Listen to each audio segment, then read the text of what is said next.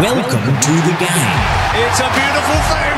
With Mark Duffy. By golly gosh. The son of a darkened shearer and a self-described ball-playing jack of all trades. We shouldn't be surprised, should we?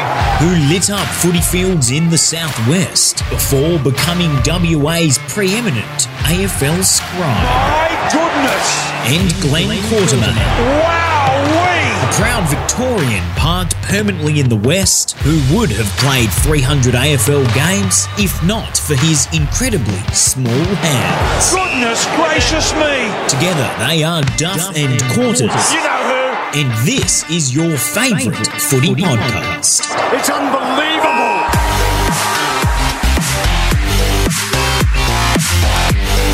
Yes, hello everybody. Tuesday, time for the first edition this week of the Duff and Quarters podcast. We are brought to you by Tab Touch. Those with the touch, you can better your bet. Download the Tab Touch app today. Please gamble responsibly. Please call Gamblers Help on 1-800-858-858 if you encounter any difficulties. In the studio with me, Glenn Quartermain, the man with incredibly small hands. Quarters, what jumped off the page at you this weekend? There was a bit. There was. Well, I actually jumping. Felt like it. You know, when I was a kid and I was getting a measles injection, and I was just there's so much trepidation heading into it, and afterwards I thought that wasn't so bad after all. I thought this was going to be the Armageddon round of tipping, and it actually worked out okay. Most of the faves got up. I ended up with 7, and I think you might have got 8.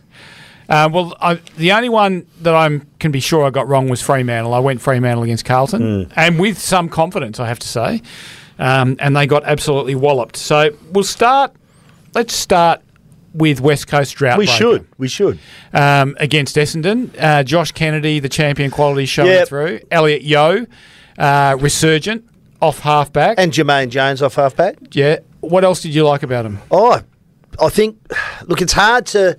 How bad is Essendon, I suppose? So you've got to ask that question. I think it was they've maintained their contest from the previous week against Geelong. I like that. But I really looked at that game and I came out of it thinking Josh Kennedy, what a champion.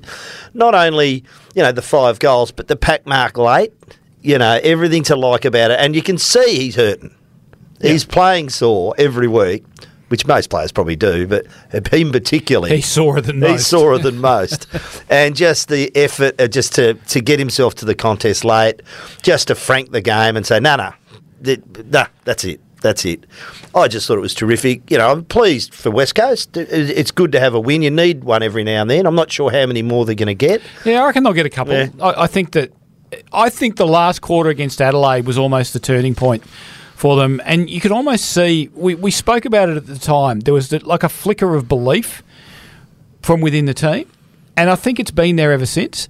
I love Yeo off halfback. Now, it's going to be interesting to see whether they can actually prepare Elliot Yeo to get him back into the midfield, because sometimes when you've had osteitis pubis as badly as he had it, sometimes you're never quite able to operate at the same level athletically, so therefore Can they give him a midfielder's preparation? And if they can, certainly he'll go back into the middle. But maybe he'll just be a halfback. It was an all-Australian halfback. And if you look at the champion data stats that dropped in my inbox this morning, since his return, metres gained 575, marks 8.5 average, intercept marks 2.5 average, elite. Yep. So this is keep him there for the time being, for goodness sake. I mean, maybe find some other options in the middle, but if he's happy at halfback, leave him at halfback. Well, they can get the best of both worlds out of this, can't they, with Yeo? They can run him around and get footy into him and gradually reacclimatise him to the grind of week in, week out AFL. Let's face it, winning games is a bonus. It's not an absolute necessity for them. They're going to go out there and try and win, I hope, every weekend. But, they're not going to play finals, so therefore winning games is not absolutely paramount. They can shift some younger players through the middle and see how they go and see if they can find some players. So really, when it comes to how they can use Yeo, they're in a pretty good position, West Coast, now. They are. And we should mention Cripps' game. Maybe one of the most underrated players in the comp. It has been for some time. Jamie? Not over here, but I think we rate him here.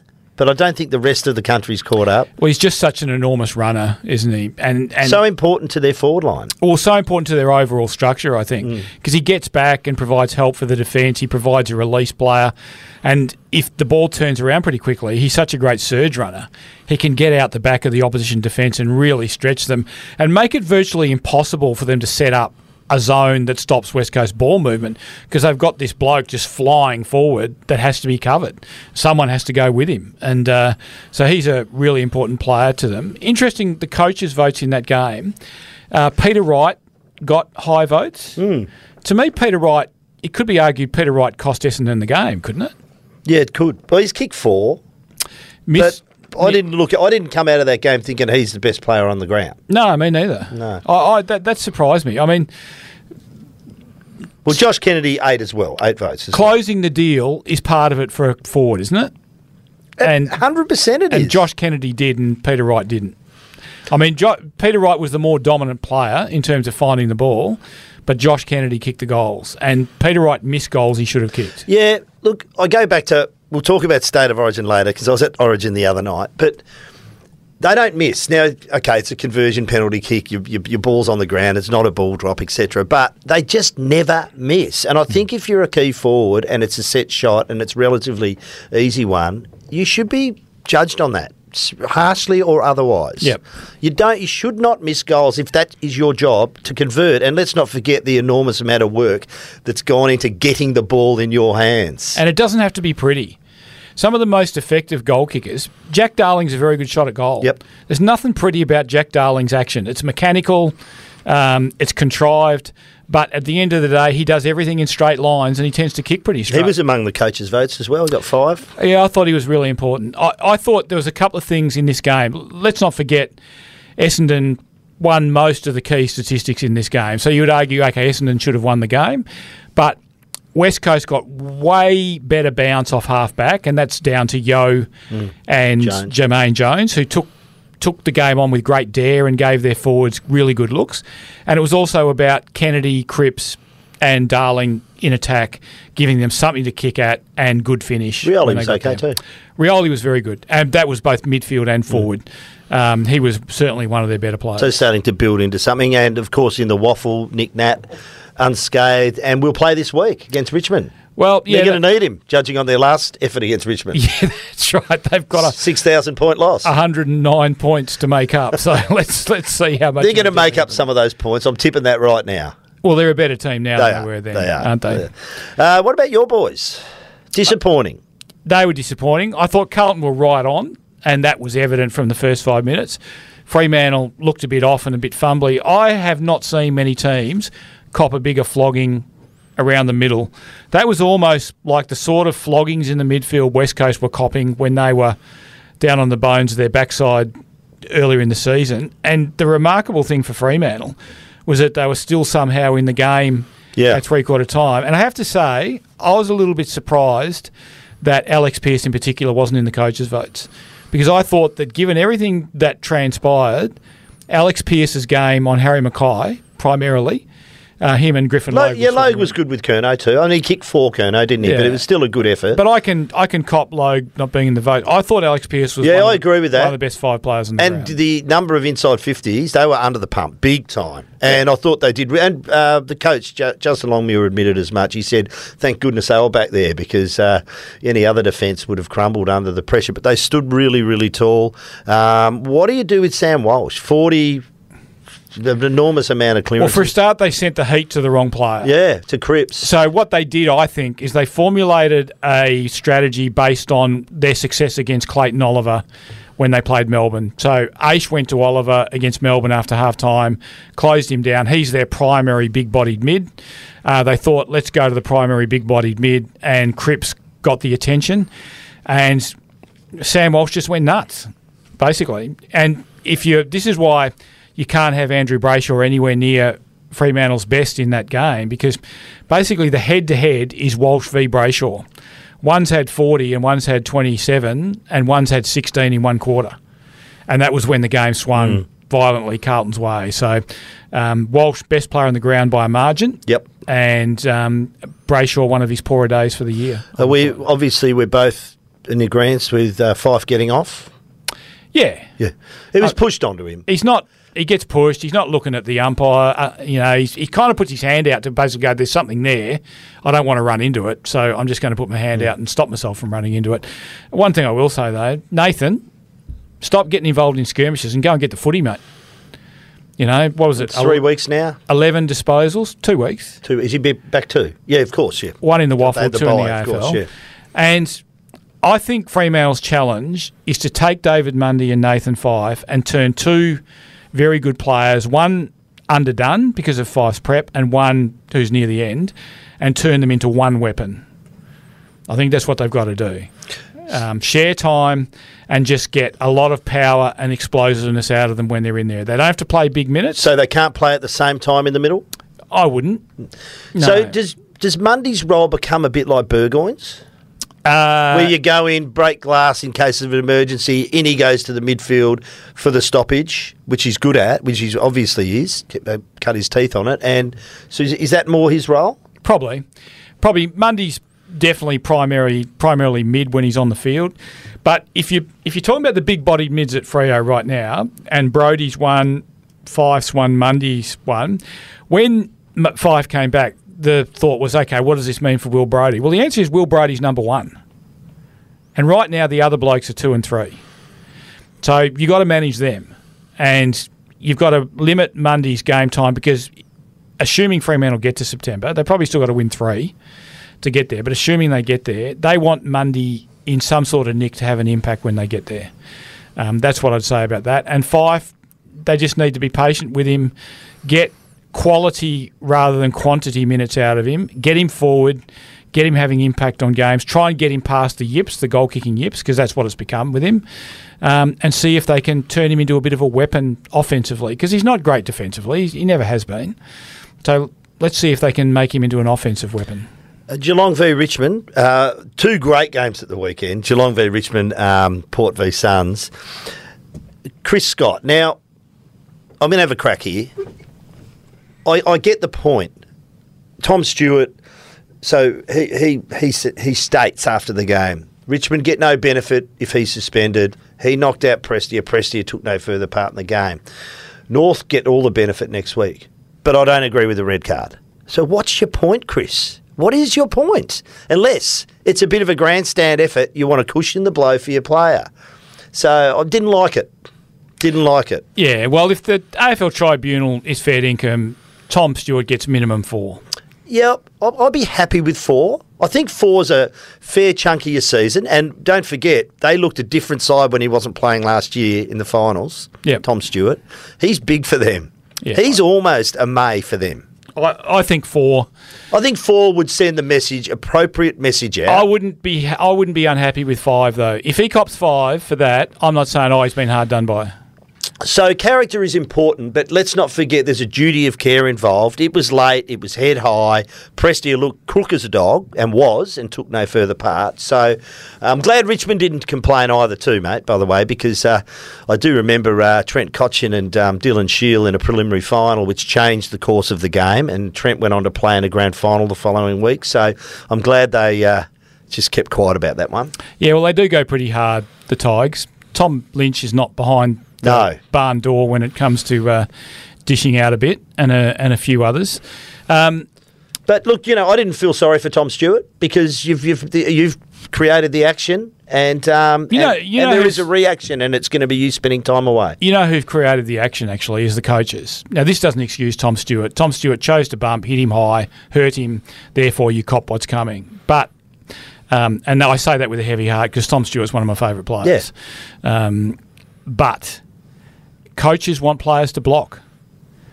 And so Tom Stewart, the legitimate football action there was to jump in the air and try and intercept the ball. He wanted to stop Prestia running down the ground and being involved in further passages of play. He tried to execute the block. He got it wrong. Absolutely clipped him. Prestia's head snapped sideways. That's where the concussion comes. Yep. The rapid movement of the head and the brain shakes within the skull. And he was as sick as I've seen a player on the field for a long, long time. The sight of him clinging to the trainer was not a great look for footy. And you know what? The other thing that I reckon comes out of it from what the hell went wrong here. Why wasn't the game stopped? That was dreadful. You've got an incredibly sick player on That the was ground. almost the worst thing out of it. Yep. Very, very, very dangerous. I'm not sure why they didn't. You've got two vulnerable people. Yeah. You've got the trainer who's trying to hold him up because he was just hanging on to him, and you got Prestia as well. And the game's just going on around it. For goodness sake, people, can we not stop the game? Well, they do it in junior sport, Duff. What? They do it in junior How footy. can we not stop the game? I know. They need a clip over that. Here's one from left field, and I'm not sure where I stand on it, but it's just worth raising. So I think Tom Stewart right now is the best defender in the comp. Yep. Can you win the Brownlow if you're suspended? No. So, should you be All-Australian if you're suspended? Yes. Okay. It's an interesting comment, though. All-Australian is Interesting debate. best, not best and fairest. Yep. No, I think the Brownlow is the umpire's award, and so therefore, we had people saying, Tom Stewart shouldn't have got coaches' votes because he'd done that. Well, Henry took the match-winning mark and kicked and goal, but he took the match-winning mark in defence. The match saver. And he was also, match-saving mark, but he was very good throughout. So he's, as you've rightly pointed out, he's an incredibly important player to them. And I'm going to be really interested now to see how Geelong go without him back there. Yeah. They'll probably shift Henry back, so he gives them some cover. Have to. That sort of like hybrid defender. Might get away with it this week. They got North. They do have a pretty useful player to come back over the next couple of weeks. P. Dangerfield. Yeah, he's not going to slot into defence though. No, but he'll give their midfield a bit of a tick along. Well, he will. Yes, if he's the player he was. Was that the game of the year? Yeah, it'd have to be close. I mean, it was fingernail stuff, wasn't it? Yeah, I think so. I tell you what, Liam Baker didn't do his contract talks any harm either, just quietly. No, he'd be absolutely stunned if he doesn't stay there. Yeah, I think he'll stay. Important. But the Eagles are into him. Eagles are into him. Fremantle to a lesser degree. I think Fremantle's waiting to see on other trade outcomes and who may be going, who may be coming. But certainly West Coast have shown. I believe that apart from Luke Jackson, Liam Baker is the player they've shown most interest in. So if you ask me now, bet your life on whether he stays or goes. I say he stays at Richmond. But having said that, until they're signed, it's not certain. We talk about Tom Stewart being the best defender in the competition right now. The most important is probably Stephen May because they just looked a different side, and so did Lever looked a different player. Yeah. Now, I'm not saying Jake's not a great player, but he's a hell of a lot better player when Stephen May is in that defence. And him and Jack Viney, just Jack Viney's game, one of the games of the year, individual games of the year, but they just look a different side. Still a fair bit of dirty ball going inside 50, and it was a pretty comprehensive win.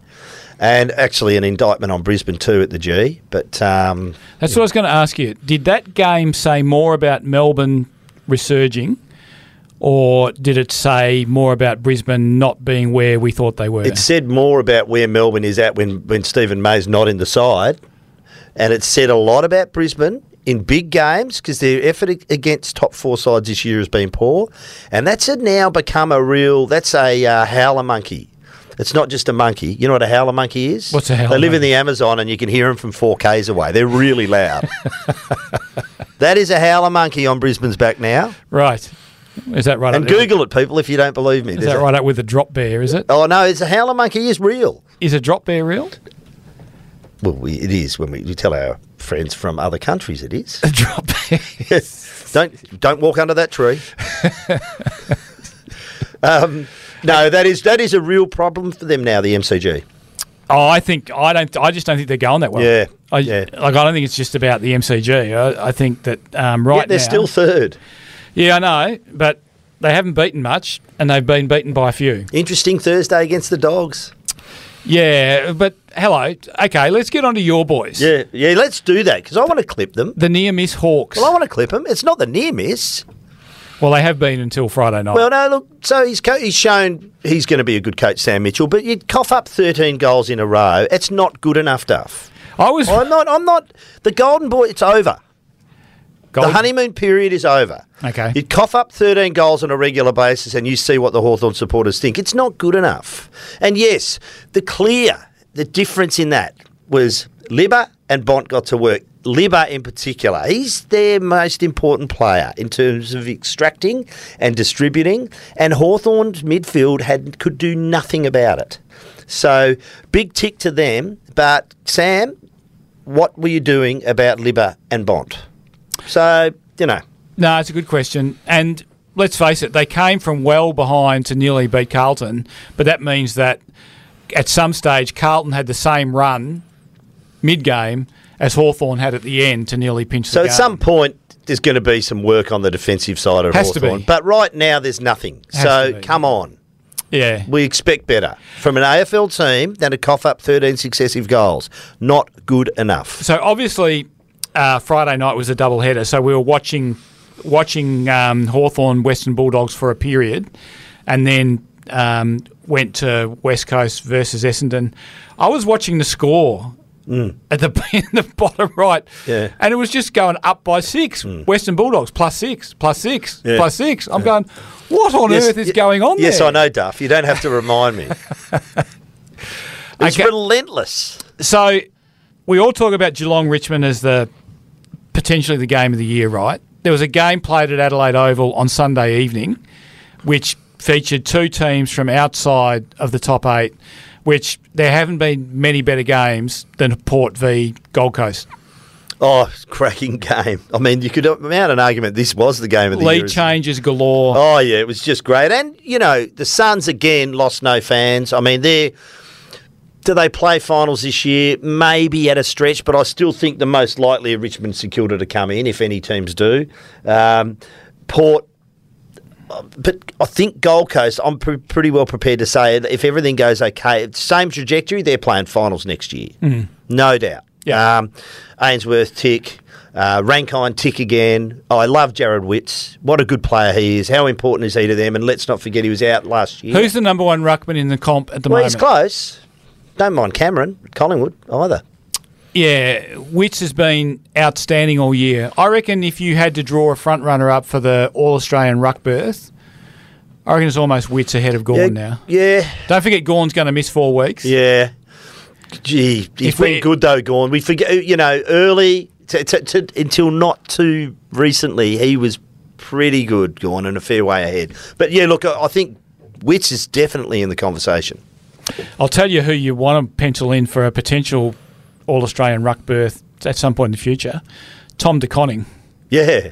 He was very good against Sean Darcy. All the De Koning boys go all right, don't they? They do. The family of 10. Wish. They probably had to fight for food at tea time. Family of 10. It's a wonder if any food was cooked. Luke Jackson also very good as the lead ruckman. He was. Max That was a good contest. 21 disposals, That goal. was a pretty good contest. Yeah. I thought. And we were talking about this last week. Here's your opportunity. Well, he stood up to the plate. Yep. I reckon he did. So well done to Luke. But no doubt the talent there, and I guess we've got to be patient with big fellas, don't we, sometimes? But because we expect a bit more consistency, but that'll come. The opportunity was there, and he seized it. So well done to him. You mentioned Ainsworth. Yep. I didn't see him in the coaches' vote. Very underrated game. I know he missed a couple of shots on goal that had he kicked them, they win. So the coaches' votes were 10 to Connor Rosie. I'm not arguing with him. Yeah, it was an outstanding game. Yep. Touk Miller, Todd Marshall, 4 or 5 goals from memory. Dan Houston, Jared Witts, of course, and Mitch Georgiades. Yeah, I would have thought Ainsworth could find his way into those votes. I would have had Ainsworth well ahead of Georgiades. Yeah. I would have thought. Marshall's been significant, and what a season he's having. Yeah. Just an absolute breakout year. It'll be fascinating to see him up close this weekend when they play Fremantle here. But I think Ainsworth has a bit tougher this week. Ainsworth had something like 12 score involvements. Yeah. He's a player. Yeah. They've got a few of them. Yep. And King comes in next year. Yeah, well, and they're going to hang on to their kids, which I'm delighted about because they've lost too many over the years. And good on Stuart Dew. I've been a critic. And I didn't expect him to be there next year, but looks like he will be now. And good on them. And I expect them to play finals next year. Where are Port at re-finals? Oh, gee, I don't know. No man's land. Look, if they hadn't coughed up the 5, they'd be playing finals. Yeah. But that's just... So they're better than... Where did they go for the 5 weeks? They lost players. Let's not forget that. Yeah, but the effort wasn't there. Yeah, look... Well, they did. Look, there's a fair bit of structure at both ends. All of that. The minute you get away from when you're minus 3, 4 or 5 of your best, it gets hard, doesn't it? Well, ask West Coast. Yeah, but the problem with West Coast was not that they were losing.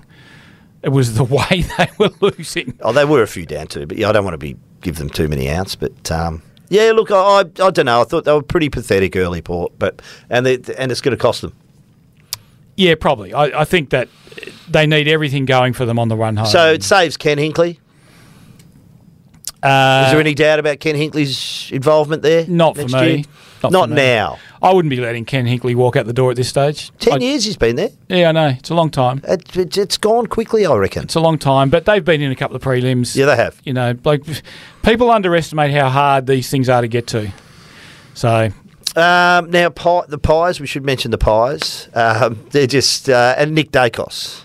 I think he's leading just about every category for the Rising Star. Yeah. I think he might be number 1 in intercepts between the arcs too in the last month. He's a very good player. He's an exceptionally good player. Jeez, they've had some good father-sons at that footy club and have got some good father-sons there right now. Yeah, the boys down at Sleepy Hollow have done Oh, yeah. Don't worry about that. Just quietly. Ablett Hawkins. Scarlett. Oh, yeah. They could pick an all-Australian team out of their father-sons just about. They could. So well done to the Pies, sitting in 7th position. I think the draw's pretty good for them. They got a tough trip this week, Gold Coast at Metricon, so, you know. Yeah, I'd expect Gold Coast to beat them there. Yeah. I mean, I think that trip's... Sure where I'm going there yet. I think that trip's going to get pretty tough. The only thing I reckon Collingwood's got going for them is that, or one of the major things they've got going for them, they play the Richmond style, don't they? Which is damp weather footy. If it gets dewy and damp, that shouldn't bother Collingwood too much. You know, you talk about McRae's role, versus Sam Mitchell at Hawthorn. I saw these two teams in a pretty similar position at the start of the year, and one team's gone that way, one team's gone this way. Collingwood's managed to do it, and they've still a focus on defence. So it's not impossible to do with a relatively young group. The other team we should mention... Oh, what about, before we move on, Jeff Brown? Well... Don't do anything Jordan De Goey wouldn't do. So is it? Should we just rename it Buffhead's Football Club? I'm going to say it's like it's almost like a prerequisite to hold that position as being a Buffhead. So at what point do you get up at the club championship award? It was the AFLW. Oh, the AFLW, right. So at what point do you get up and make that joke? And let's not forget, these were serious allegations against Jordan De Goey in New York. Involving a woman. Here, this will be a good idea. Let's make a bit of a joke about it. Yeah. And then, I just don't get why you would do that. Because you're a Buffhead. Yeah. That's why. We can look for complicated explanations, or we can just look for the most logical explanations. Jeff Brown might be a good bloke, might be a highly intelligent bloke. Eddie is. Eddie's not a bad person. Oh, he's a good fella and a good... Yeah, no, I agree with that. Eddie's good company. Like Eddie, if you need a favour done, Eddie can do you a favour, do all those things. But Eddie's a Buffhead. And I suspect Jeff Brown is too. There was a great piece written about the Collingwood boardroom battle last year. I think it was someone at The Age. It might have even been my mate, Jake Nile. Yeah. He called it Spivs versus Suits. so it was your classic Spiv. That would have gone down well. Yeah. Well, and Jeff Brown was definitely a Spiv. Oh, no question about that. I don't know, mate. I just shake my head with that stuff. And now... Does it filter through to the players? There's some... Collingwood players. So you got De Goey. Yeah, I'm not sure. You got Quaynor and Ginnivan. Ginnivan, please. I really need a time machine. Jack, go back to the 80s, get knocked out, find out what costs there are involved in being a smart aleck, come back and settle down a bit.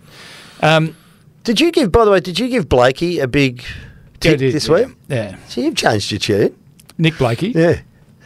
You wanted to transport him back in the same time machine. Yeah, well, he's a bit the same, but he played well. Yeah, I know. I'm happy to recognize. He plays well most weeks. I've given Ginnivan... I'm not quite ready to have him in the Hall of Fame. So who's in there first, Blakey or Ginnivan, in the time machine? Ginnivan, every day. And who do you play them on?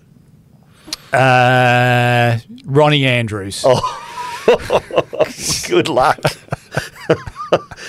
Oh, ouch. Yes, exactly. Yeah, Ronnie Andrews, I think. Or Can you just imagine him walking up to Jack Ginnivan, shaking his hand and saying, "G'day, mate. Good luck." or Lethal Lee. Put him in the general vicinity of Lethal Lee. Yeah. I think Lethal wouldn't be playing in a back pocket. No, just halfback. Yeah, I just put him in the general vicinity. Just general vicinity. Yeah. Lethal. No, Blakey was exceptional for Sydney on the weekend. I heard people talking about him as an All-Australian. I'm not ready to say that. He's a great ball user. He's a great runner. He does have a bit of swagger about him, which enables him to use the ball with a fair bit of boldness. They were very good. And so what about St Kilda? They're back in the meaty point of mediocrity. They've probably got one or two more A graders than I gave them credit for, but there's still a lot of Bs in there. Yeah. And they're not worker Bs. Some of them aren't. No. But that's, 2-6 to 3/4 time. Come on. Sorry, we got distracted. Going back to Collingwood. Yeah. Taylor Adams, the 100-metre penalty. There's about 4 minutes left. All you've got to do is be sensible. So he gives surprised with him. He gives up the 50 and then thinks, stuff it. In for a penny, in for a pound. I'll have a go at the umpire. Automatic. Next 50, off you go, all the way to the goal line. Been a bit of that the last few weeks, actually. There's an email about that later. We'll have a talk about that. But that's creeping back into the game. People talk about the rock star factor, and it applies to Collingwood more than any other club. And it's there with the players, isn't it? They've always had the Rat Pack, then they've had, De Goey and the issues with him. Even, I think Quainer, I'd be very surprised if you see Isaac Quainer mess up too many more times over the course of his career. I would be not at all surprised to see Jack Ginnivan mess up more times over the course of his career. There'll be an awakening at some point. Well, I'm not sure there ever is at Collingwood.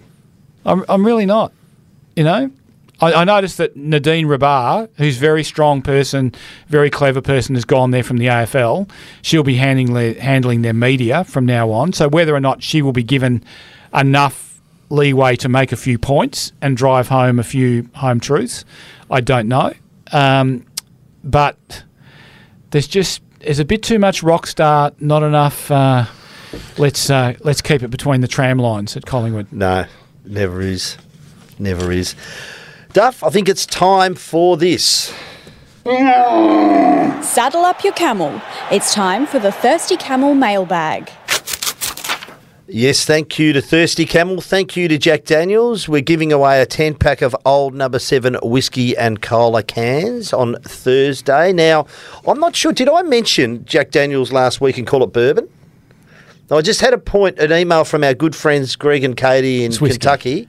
Yeah, I know it's whiskey, but if I said it was bourbon, I apologise. I know bourbon's from Kentucky. By the time you got onto the Jacks or the Jims or the Johnnies, it would be way too late in the night for you to tell bourbon from whiskey, from single malts, from double malts, from... It would be. I'm not a big spirits man, though, normally, but I don't mind a bit of old Jack's number 7, I can tell you that. Okay. This one from Marie O'Reilly from Perth. Hi, Duff and Quarters. Why is it that the NRL State of Origin is so successful and popular, as opposed to the AFL's appetite for the concept? I've heard so many non-NRL fans say they were blown away after attending a State of Origin game. 60k at Optus recently, Sunday night, indicates its popularity and its importance in growing the game in a non-NRL state.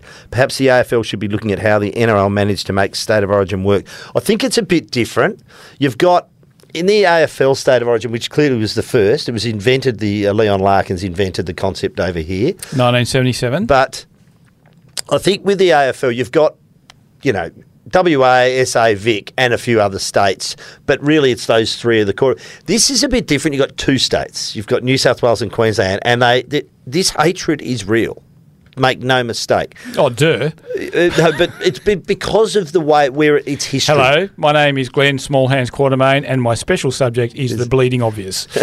But there's a lot of hatred that's manufactured, Duff, or it used to be, but it's sort of gone. The rivalry isn't quite there.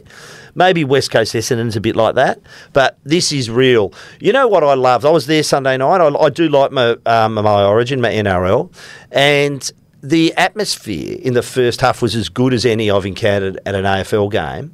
over here, the Queenslander chant in the first half when they were in the game was unbelievable. It was hairs up on the back of your neck stuff. And then in the second half when New South Wales got on top, the New South Wales chant was quite loud, and particularly when they scored. So, look, it's real. I just don't know. I think the advent of the national comp pretty well took the sting out of Origin in the AFL.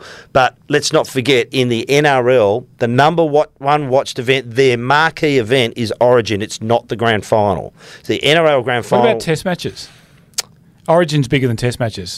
What, Kangaroos? Yeah. 100%. Yeah. Oh, it's the number one marquee event for league in Australia. No question. So doesn't it just mean that they have the same issue as the AFL does? It's just kind of one rung further up. I mean, the whole argument for state of origin at AFL level is that we are denying ourselves the highest level of football we could watch. But are we? Isn't Test match rugby league the highest level of rugby league you can watch? I'm not sure it is. Or shouldn't it be? Because theory, shouldn't it be? Because you've got the best players in Australia playing against each other, whereas perhaps apart from the United Kingdom, I'm not sure if you've got that every test match. I think the best players on the park are there in Origin, but not necessarily in a test match. It's an interesting one, isn't it? Because, you've just made the case for state of origin rugby because there's only two rivals. Well, you could argue that at international level there's only really two rivals as well. Yeah. So therefore, why not an Ashes series, effectively? I still don't reckon it would captivate as much as Origin. It's an interesting one, isn't it? I donned the maroon at the weekend, Duff. Monday morning. Did you? Yeah. My second annual game of, not annual, but my second game of Friends of Rugby League Touch Rugby. I was on the Queensland side. Who was coaching? Robbie Farah was playing against us. I was playing against him. A few celebrities there too. And the new Queensland coach was, captain coach, John Saxon, my mate from the NRL. Billy Moore. Now, Billy Moore, who was famous he invented the Queenslander catch cry when he ran down the race before an Origin game and basically signalled that anyone who came near him was just going to cop it, and they did. He was playing, I was playing alongside him and got us in the huddle for the halftime break and got the hands in the middle and gave us the big Queenslander call, and I tell you what, I was inspired. Where was this game played? This was on Optus Stadium. Really? How's the surface, by the way? Softer than it was the last time I played in 2019. Good to hear. And I was actually impressed. It was in pretty good nick. There's been quite a bit of traffic through it. Yep. It was, we're on this big screen. All the action was up on the big screen. Did you have a look? We lost. Oh, yeah, I had a look up. Mate, I've got to point out, though, I was the worst player out there by a mile. I'm not a touch rugby player. I cannot play the game. So I was running around like a headless chook. What position were you? Oh, don't even know. I wasn't dummy half, put it that way. I was trying to form part of the defensive wall, but doing it very badly. Mitch Hardy, who played a Wallabies game, scored a try. More of a union man than a league man, but ironically, he played for New South and won the player of the match for them. And they got up as they did in Origin the night before. And I was also impressed, mate. Because we were in the Queensland rooms. So they've still got the lockers there, and which is the Fremantle rooms. Yep. So pretty impressed with the little theaterette there and the spa, and didn't get to use any of that, of course. They're good change rooms, aren't they? Oh yeah, they are. And I remember commenting. I think we're so lucky. If you look at that stadium, and God is in the detail. So there's a lot of stadia. Just there are any construction projects, you run out of money, and you see the little faults in the detail at the end when they just slap things up. Not in this stadium. No. We were very lucky we had the money to actually do it right. Yep. And that is from the ground up. So there are really very few imperfections with that stadium. You know what they did?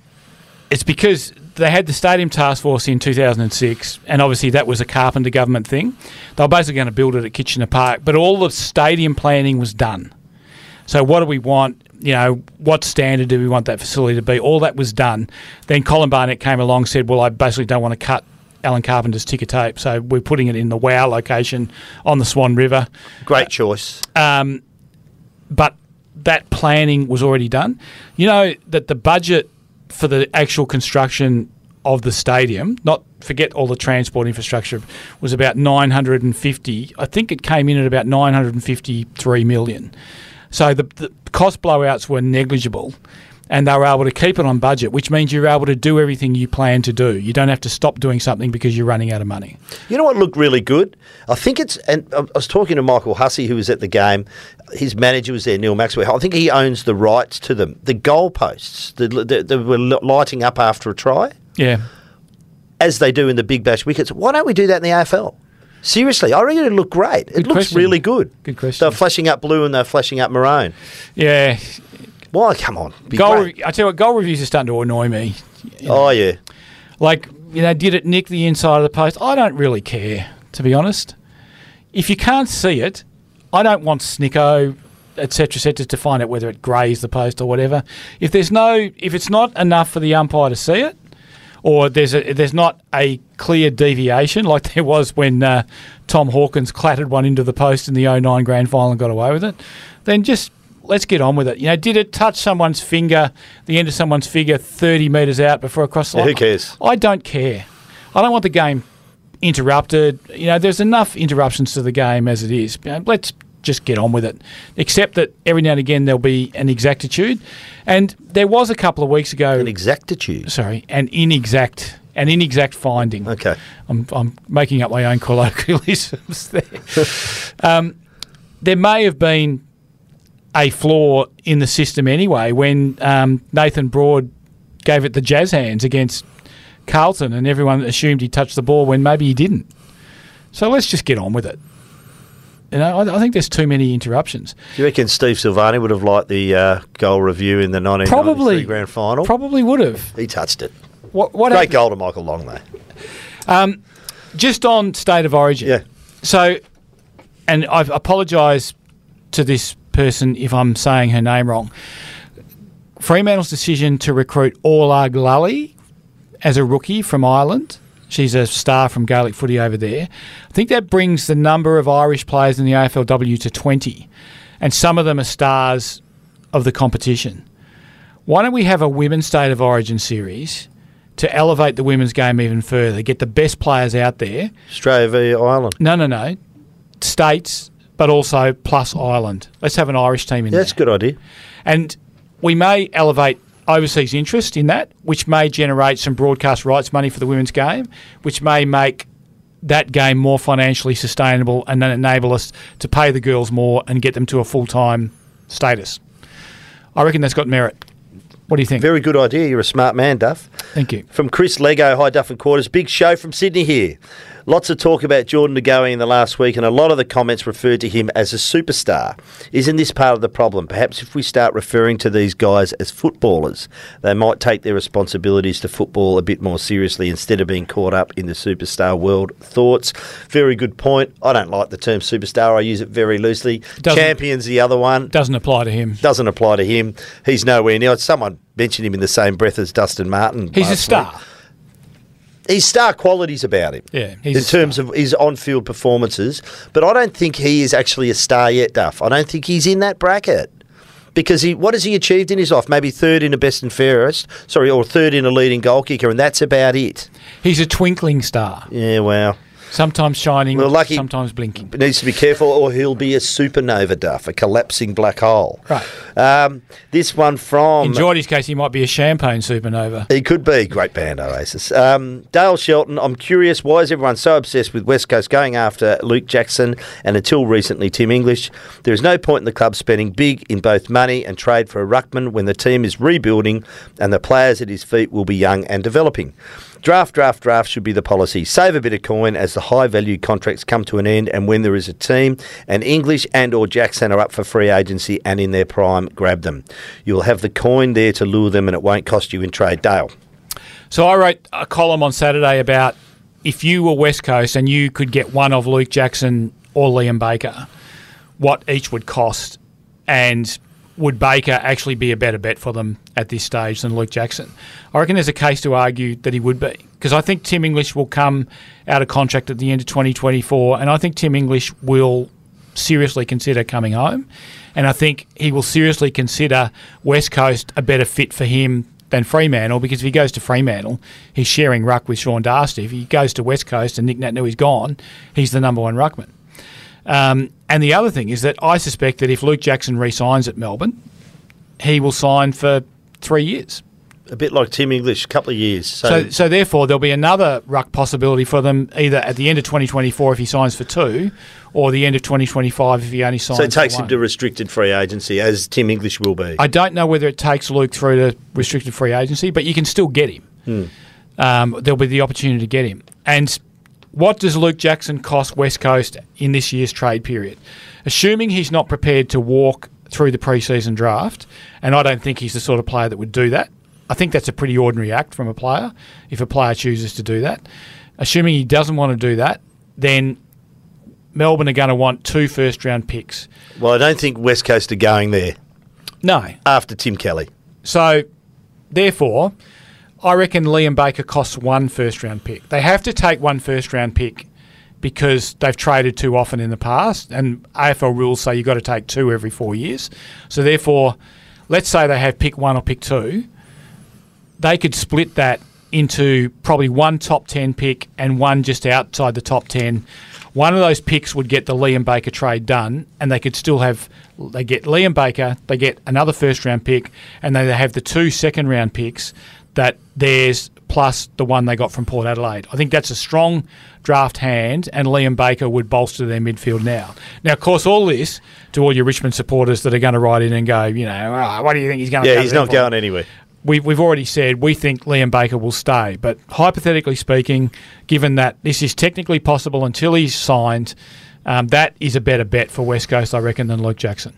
This one from Miles from Margaret River. Nice bit of alliteration there. I absolutely love the pod. Keep up the great work. I'm a mad Freo fan and really respect Duff's measured opinions and knowledge of our boys. There you go, Duff. I was looking at the results over the bye rounds, and I feel that it tends to favour the teams that get to play another team who shared the same bye.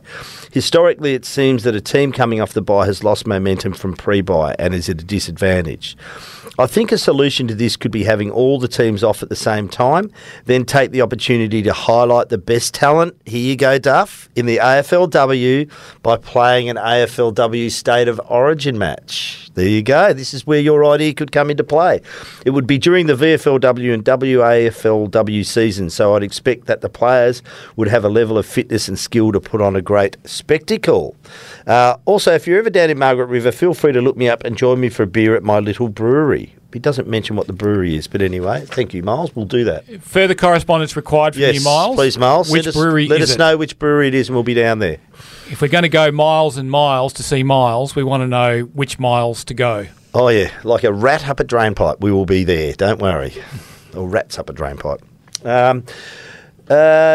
From Raoul, g'day Duff and Quarters. After watching the Freo Carlton game on the weekend, it appeared to me our midfield is one pace with both Mundy and Fife involved in the stoppages. It appeared they are both stuck in first gear with no explosion when moving the ball through the lines. Maybe Mundy should now become our specialist medical sub for the remaining games, like the Hawks did with Burgoyne, to enable us to bring a younger midfielder in to gain more variety around the stoppages, as I reckon that Brodie, Fife, Mundy are all a bit the same. Very similar to what we were speaking about earlier, mate. I don't think Brodie's that slow, you know. Like, I think he's not an elite AFL runner, but he has got good explosive traits going away from stoppage. But I do think that when David Mundy and Nathan Fife are both in the Fremantle midfield, they are both... Nathan Fife is a good runner. He's not super quick, but he's a good runner. But right now he's not, because he's underdone.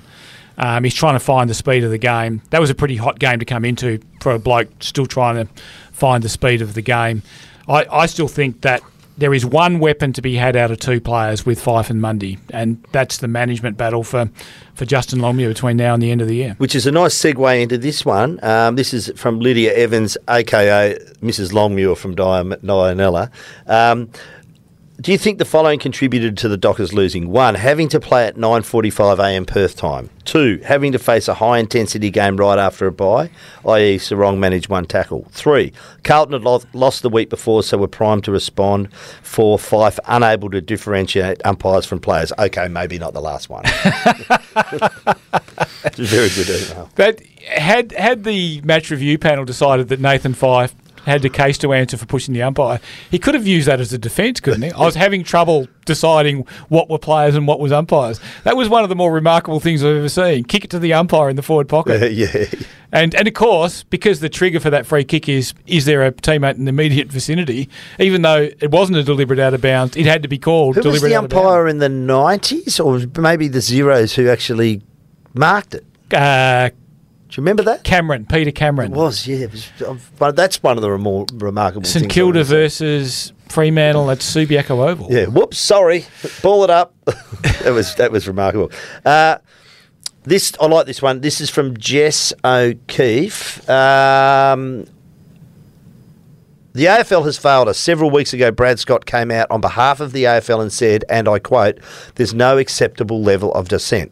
This crackdown along with arms out 50 was harsh but necessary and had a positive impact almost immediately." This was confirmed by a community umpire from Albany who wrote in a couple of weeks ago. However, in every single game on the weekend, there was dissent, backchat and umpire appeals, the likes we had not seen before the announcement. I watched the local under-15s team on the weekend and lo and behold, they were disrespectful towards the umpires. I spoke to the bloke waving the flags and he said it was really good for a month but has since crept back in. Sure, the umpire could have paid dissent free kicks, but if it's not happening at the top level, what hope does he have? I agree with it creeping back in. I can't work out what they're doing because they have weeks where they're hard on it and weeks when they're not. What I can say from a junior level, I actually goal umpired at the weekend. I thought it was pretty good. There was no dissent that I could hear at all. So, but I think we need to be careful. We need to send the message, and you've got to send it from the top. Couldn't agree more. And I reckon that the AFL's been weak on this. And you know what? The media's got a lot to answer for this. Yeah, but it's the carping and whinging from former players in the media about this. Oh, what can they do? You know, it's so hard. Just accept it and put your hands in the air and stand on the mark. Do we have to send AFL players back to school to learn the sort of things that primary school kids learn? Courtesy and manners. You know, like, give us a break. There was a reason why this rule was introduced. Was it hard on players? Yeah, but this is the AFL. This is not the Widgie Multha under-14s. It's supposed to be tough. That place again, Widgie Multha. I know. I've got to get there one day. Apparently the Roadhouse there does great chips. Does it? Apparently the best Most chips. Most Roadhouses do good chips. Apparently these chips are over and above. Okay. Yeah. So where's it, the middle of nowhere? It's in between, I think it's between Kalgoorlie and Norseman. I've actually driven past it. It's not on the main road. It's kind of like just off a little bit. What's the worst food choice you've ever made at a Roadhouse? I do the toasted ham and cheese sandwich all the time. It's a bit like a chicken palmy at the pub. You can't really fail. Yeah, and I used to be fairly bold around Chico rolls. Oh, no, don't like Chico rolls, never have. You know the worst food choice I've made? It was at Cooper Pedy. Yep. Can you get any more distant from the ocean in Cooper Pedy? You went seafood at Cooper Pedy. Seafood pizza. You're lucky to be here. I was, and for about 2 days I just sat there waiting. You are lucky Nothing to happened. be here. That's the most stupid food choice ever made by anyone in the history of mankind. Out of your words, not mine. Oh. Out of your mouth, not mine, Quarters, sorry. This one from Tim from Armidale. Should a player who knocks an opponent out be allowed to continue to play and influence the result of the game? Why not have no sub, 5 on the bench, knock someone out carelessly or concuss them, then you don't play anymore that day? Both teams are now down 1 player. Look, I'm not a million miles opposed to a red card. But I'm just not sure how we do it. I think the one thing Chris Scott said that made a lot of sense is if the umpire gets it wrong, that's a big advantage to the other team. Oh, you know what? Maybe you wait till the first break, you review it in the arc situation, and you can make your mind up there. I would argue that in a situation like that, the umpire, either the officiating umpires or the emergency umpire, are in a position to notify Tom Stewart, you are under review. They go to the ARC. The ARC looks at the incident, and if they deem it an incident where there is fault in the player being concussed and out of the game, then Tom Stewart leaves the game as well. I think the ARC gives us the perfect mechanism to do this. You don't have to do it immediately. Basically, Tom Stewart gets notified. You are under review. Yeah, so the next break? No. Or even straight away? Straight away, as the game's going on. The game continues. So you wouldn't mind a red card in those circumstances? Absolutely. Yeah. I'm happy coming with around to it. It's a big disadvantage to Richmond at the weekend. And it only happens if it's conclusive. Yeah, well, and you would think they would do so if it was an arc situation. So you bring in an extra umpire, that's his job, or three, maybe 2 or 3 of them. Yeah. And that's their job. I don't mind that. Yeah, I'm happy with that. Send your emails to this address. Send your mail to duffandquarters@wanews.com.au. Have we got a clubhouse leader, you reckon, Quarters? Get someone else's hopes up before we dash them on Thursday. Well, yeah, we could do that. Who is the clubhouse leader? Maybe the level of dissent. Maybe the... I'm not sure, mate. Just having a look through these. Don't know, mate. We'll have to wait and see Thursday. I did like the level of dissent one. I didn't mind the AFLW State of Origin one. Yes, because it's your idea. Exactly. Yeah. That email was from me, by the way. You just want the 10 campaign. I do. Number 7. I'm dying to try number 7. Actually, we were going to try number 7 over the weekend. Did you? Yeah, I didn't. No, I was at the State of Origin. Yes. And I actually had Belmont races on Saturday. I had a very busy weekend. Did you? Win or lose there? Might have had a share in the quaddie. Wow, look at you go. Yeah, nice. Hallelujah. A bit of a roughie in the last 2. Thank you. Did you go for the roughie because of roughie? I didn't go for the roughie. Far more intelligent horse people than me picked it. So, thank you very much for joining us today on the Duff and Quarters podcast. We've been brought to you by Tab Touch. Those with the touch can better their bet if they download the Tab Touch app today. Please gamble responsibly. Please call Gamblers Help on 1-800-858-858 if you run into any difficulties. We'll be back on Thursday to run the ruler over another AFL round. We hope you can join us then. If you're a fan of the podcast, why don't you get in touch?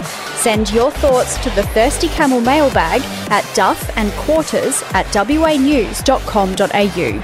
And don't forget to like, subscribe, and of course, tell your mates. Thanks for listening. This has been the Duff and Quarters podcast on The Game. You know who? It's unbelievable.